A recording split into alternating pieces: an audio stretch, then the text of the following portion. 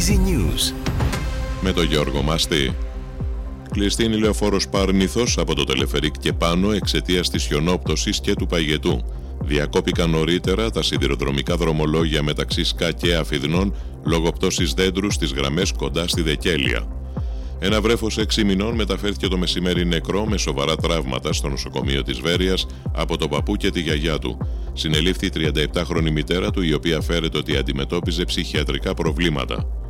Για τη δολοφονία της 41χρονης εγγύου στη Θεσσαλονίκη οδηγούνται αύριο στον ανακριτή ο σύντροφός της και ο φίλος του. Οι δύο άντρες φέρεται να σχεδίαζαν ψεύτικη ληστεία σε βάρος της γυναίκας και στη συνέχεια αναλίστευαν τους γονείς της. Ποινική δίωξη για ένα κακούργημα και 4 πλημελήματα ασκήθηκε στους 4 δράστες για τον ξυλοδαρμό του 14χρονου στην Αγία Παρασκευή. Παράλληλα ασκήθηκε δίωξη για παραμέληση ανηλίκων στους γονείς των δραστών. Λόγω των κακών καιρικών συνθηκών, πάνω από 1.000 πόλεις και χωριά σε 9 περιοχές της Ουκρανίας έχουν μείνει χωρίς ρεύμα, καθώς το σύστημα ενέργειας έχει αποδυναμωθεί από τα ρωσικά χτυπήματα.